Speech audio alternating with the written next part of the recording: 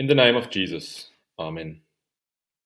The text for the devotion is taken from Luke chapter 3, the verses 1 to 6.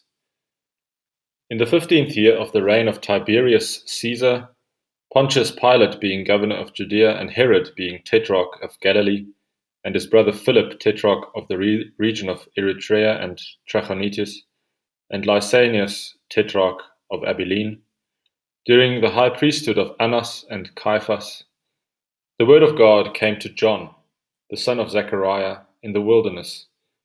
And he went into all the region around the Jordan, proclaiming a baptism of repentance for the forgiveness of sins.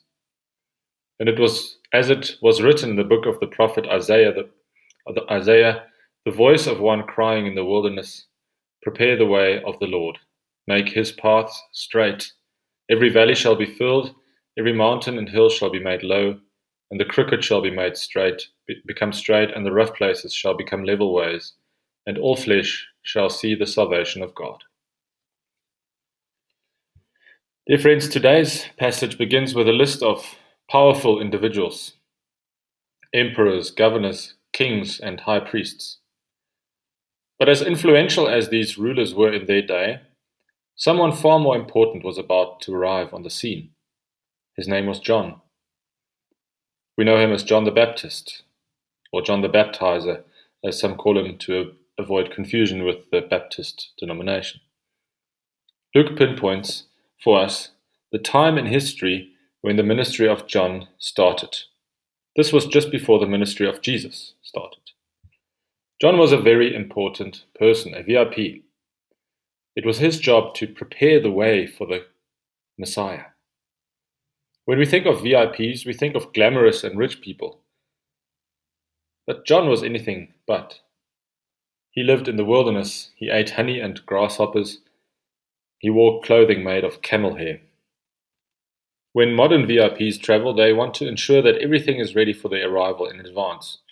Messengers and assistants are sent ahead to make the necessary arrangements so that the visit of the VIP is as good as it can be.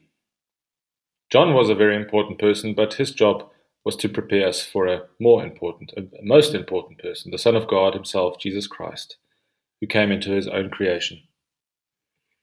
John's message was a message of preparation, a message of repentance. John called everyone to turn from their sin and to humble themselves. John also said that a more important person would come and that we should listen to him, and that he would be the Lamb of God who came to take away the sin of the world.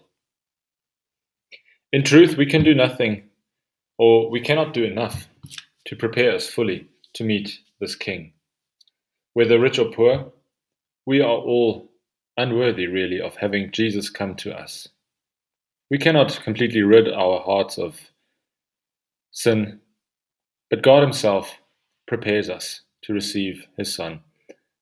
And God still sends messengers today to prepare our hearts, messengers like John the Baptist, in the form of pastors, to preach his law and his gospel, through which his Holy Spirit works in us.